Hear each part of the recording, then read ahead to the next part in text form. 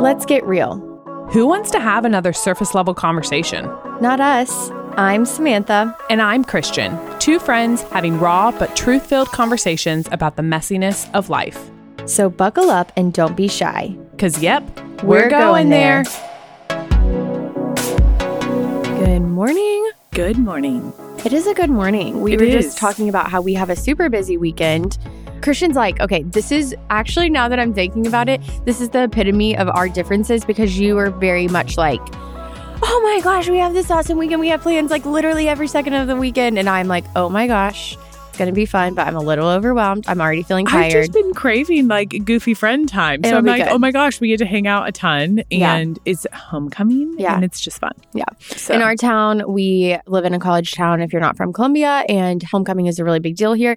They claim that they're the starters of homecoming, but I found out over the years. I did not know that. You didn't know that? No, I don't think I knew that. Oh, yeah. Christian transferred to Mizzou. You clearly didn't go to like summer welcome. They literally talk all about it. It's a huge thing. Never did Greek life here. Oh, yeah. So you probably don't. Yeah. Mizzou claims that they would. No, that's hilarious. No, like it actually in history books, they were the first time that they called Kansas back to Missouri and they called it like coming home. Oh, yeah. I have heard that history. But I think Oklahoma State actually claims it too or something like that. I don't know. Anyway, but it is kind of crazy to think that was the first, like, homecoming. Now high schools and everyone does homecoming. So it's a really big deal here, but it's honestly kind of exhausting. But it'll be fun. You know, lots of things. It is stuff that, like, we were talking about this as moms. We hate a weekend when we're, like, away from our kids all the time. And, like, our kids will be with us. Mm-hmm. Like, most of the activities. Which, like, I like that about the activities because they are things that your kids can be involved with. It's not just, like, only adult fun. For sure. You know? It also makes it that much more tiring.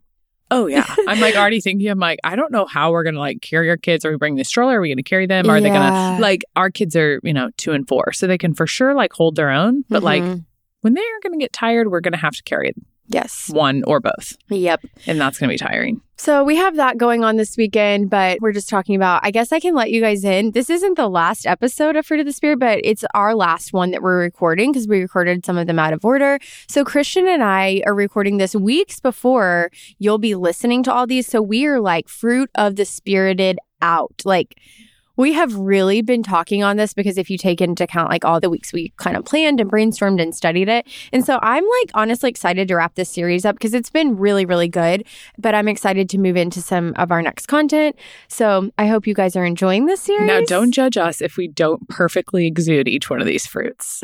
Oh my goodness. Are you kidding me? Like, just kidding. I think most people. It's been so good to learn about all of them. We've talked a lot about that, but we've both been really convicted in this series and just, in our time together. I feel like God's really working in a lot of ways just to kind of break down things in you and I. So it's been good. I'm kind of drained by that too, because I think every week I'm like, oh my gosh, I'm so lacking in this. And so, in those times in life where God's revealing a lot of sin and it's good because it feels really great to be like, oh my gosh, I can't believe I wasn't seeing this or aware of this in my own life. And I know this is going to bring about growth. But also it's like emotionally exhausting because you're like, well, I'm a horrible person. That's where God's grace comes in and not spiraling into shame. But we are talking about gentleness today. And it's funny just because Christian and I are not people that anyone would ever describe as gentle. So I've been convicted by it because when you look at what the Bible says about it, it's like, no, as Christians, we are all called to gentleness, and we'll get into what that can look like. Even if you have a strong personality, we are called to that. Yeah, it's so funny. Growing up, I've always been a strong personality, always been kind of like just big and like did theater, like all the things. It's just like I'm kind of the opposite of gentleness. And so when I early on in my walk with Jesus and just as I like read the Bible for myself, I remember reading all these verses of Jesus being described as meek and mild and gentle and like low in spirit. And I'm like, what? That sounds so lame. Like, I'm like, oh my gosh, that means like I'm wrong. Like how he made me must be wrong. Like that was literally what I felt for like a lot of my life. Like honestly, a lot of through my 20s, like part of my high school kind of like friendship story is partly of like just hearing this message of like, Christian, you're too much. And so like I've always been a lot. And so I do think it's really something I have to like really challenge myself by. But then that's why when you and I were talking about this conversation, I'm like, I'm kind of nervous because I think ultimately, as we should with all of these fruit, the only place I can look to is the example of Jesus. And therefore, like I can be gentle because he himself in his spirit is.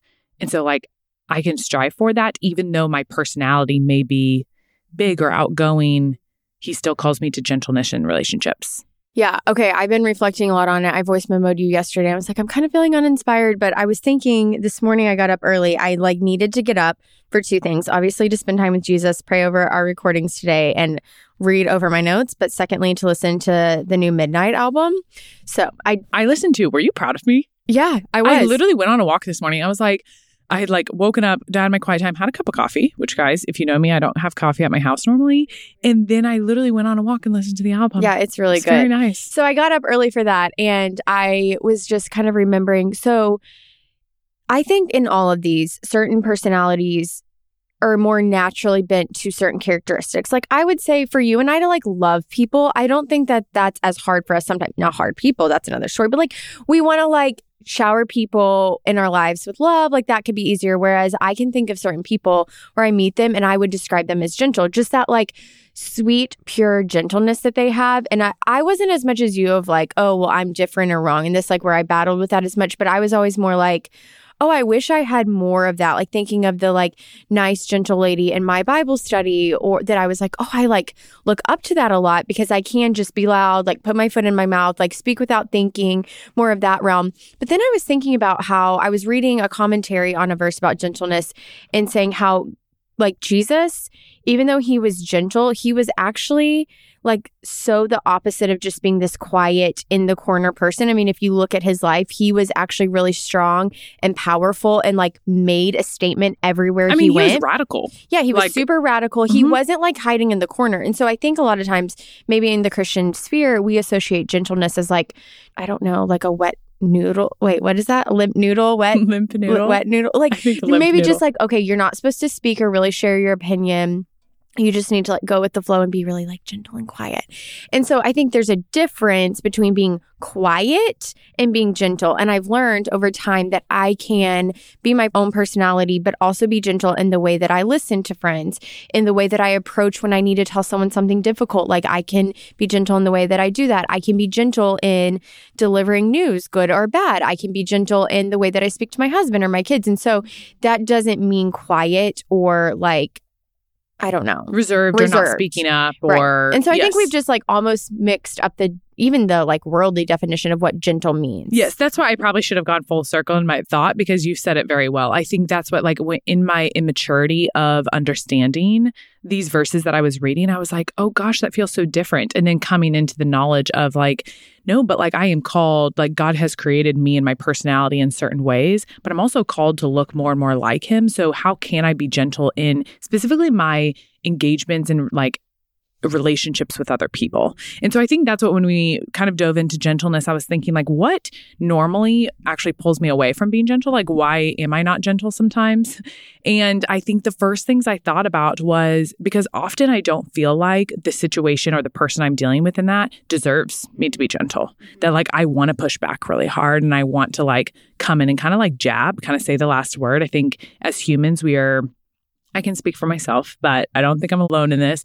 But I think we're just kind of spiteful humans because we like to feel powerful. We like to feel kind of that we own a room or a conversation. And so in that way, I was just really urged to say wow, how does Jesus live? How do we see him just not give people what they deserve? He actually goes above and beyond. A lot of gentleness is actually giving the benefit of the doubt and loving when love is not deserved. And so it made me think of the story in John 8 about casting the first stone. If you've ever read this story, it's a pretty common Bible story, but Pharisees bring a woman to Jesus. She has committed adultery and they're Lord, we should stone her. She has committed this awful sin. And he essentially says, anyone without sin can cast the first stone, pretty much saying you are all sinful. All of you deserve exactly what you want to give to her. But instead, he responds to her with kindness and with love and caring for her in a time that obviously she has probably tons of shame, tons of ugliness feeling and feeling really bad. And these people want to then hurt her in that. And he responds with gentleness. And it just opens my eyes to say wow, am I someone when I respond with gentleness when I don't feel like it's deserved? And when I feel like what's deserved is a harsh word or a curt comment or something like that. Yeah. It's convicting for me. Yeah. So the dictionary definition is the quality of being kind, tender, or mild-mannered. Also, alternate definition, softness of action or effect, lightness. And so I think that's really interesting. And then in this book that we've kind of been going back to through this series, Cultivating the Fruit of the Spirit by Christopher J.H. Wright, he kind of said like, okay, it's kind of hard to explain because it's really similar in all the fruit to patience. But he basically summed it up as saying, gentleness means being very aware that the other person is a human with feelings too. And I was like, oh, that makes so much sense because, you know, in our culture, we've talked about this a lot with different ones that we've broken down, different episodes, but we like to have the last word and the first word. Yeah. We like to really come back with the harsh comments and really walk away feeling like we owned an argument or whatever. But it's funny because when I think about people that are like the most powerful in a room, like in a meeting I've been in or in any kind of hard conversation, it's the person that has like that crazy self-control that like if other people are just going, have you ever been in an argument where everything's starting to spin? Like you feel your emotions going out of control, the other person is, but sometimes I've been in that situation where I'm spiraling and the other person is just like, can articulate their opinion so gently and you're literally like, I hate you. I really hate you because you can't argue back with that. Like they've won. The person that's so gentle in the way that they approach that wins. It's almost like my mom always said, like, kill them with kindness. And it's so true. It's like when people haven't been great to me or whatever, I'm sure I've deserved however they've treated me. But it's like when you are just overly kind to them or gentle back, it's like, well, what are they supposed to do with that? Mm-hmm. Like, sure, hate me for loving you. Yes, it's so hard because when you look into gentleness, I was, again, also like just reading some different commentaries and other like blogs and podcasts on this. And what kept coming up is like when someone lacks gentleness, they often are full of pride, easily angered, and feels the need for revenge. And I was like, oh, shoot, like those are the complete opposites of being gentle. And if I'm being honest, I actually had some hard conversations this week, actually like in my place of work. And I was just sitting there thinking like, had this misunderstanding, kind of a miscommunication with people and had to go into a conversation and apologize. And I wanted to apologize genuinely for the miscommunication because my intent was pure and good, but obviously it wasn't communicated as such. And I remembered in that moment, I felt for a few moments, honestly, really frustrated, I was like, well, this isn't fair. Like, I don't need to be apologizing because like my intent was pure. But like the reality of human relationships is like, I don't get to only be mad about what I said because I have to understand that someone else has a different perspective, that like they did see how I said something or how I meant, like their interpretation of what I said. That is their perception and that perception is their reality. And so I really had to take I tried to swiftly seek wisdom in it and just pray through it for a day. But I then we had multiple conversations to go back to it and say hey, I want to apologize for the part that I played in that because obviously I was a part of it. And in that, I'm not saying this to say I'm so good at this because I'm definitely not, have a lot of room to grow. But honestly, as I was studying for gentleness, I was like, oh, this is what it is. Because I'm sitting here and I'm thinking, I don't need to do that. That's not on me. That's on them. That's how they interpreted it. That was not my intent. So who cares? And then I had to be like, no. I'm called to be gentle. And being gentle is taking myself out of that, removing any pride that I have, not seeking to have the last word, and instead entering into it and saying okay, I want to apologize for what I could have and seek to understand their perspective in that. It was challenging. That's good.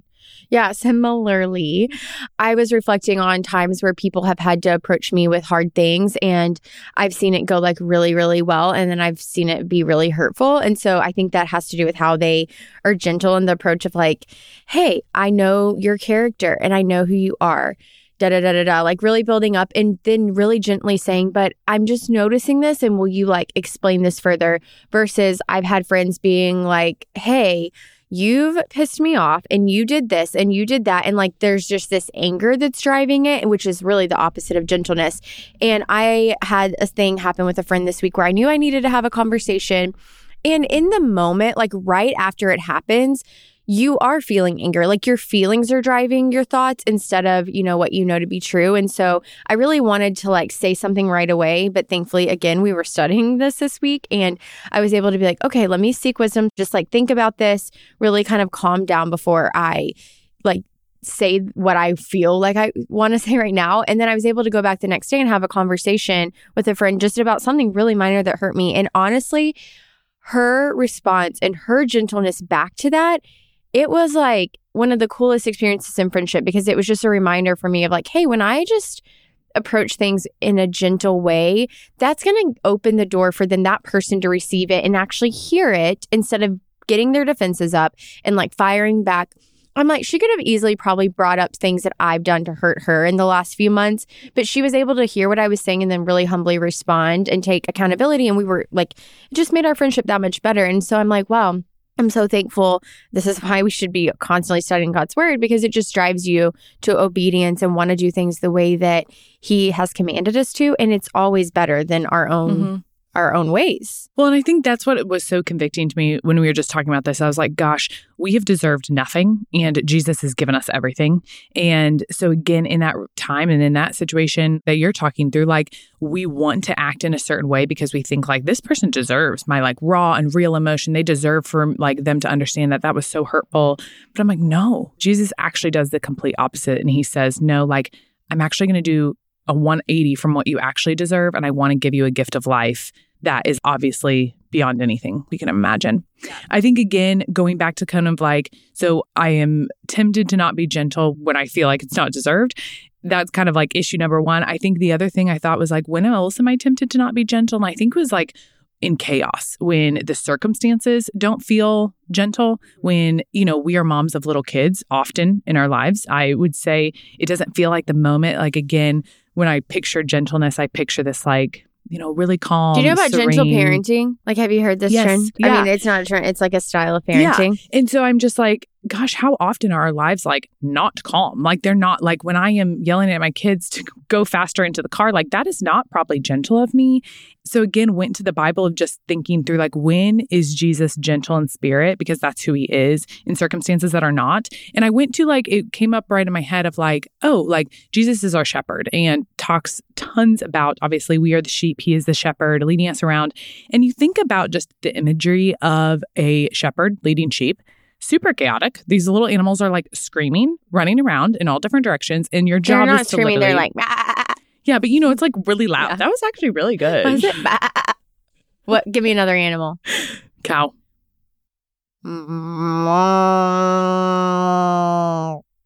Okay, that's was that good? Honestly okay, give good. me another one. Ew, Did I just I'm weirded out. Hidden talent? Okay, give me another I one. want to try to find a good one.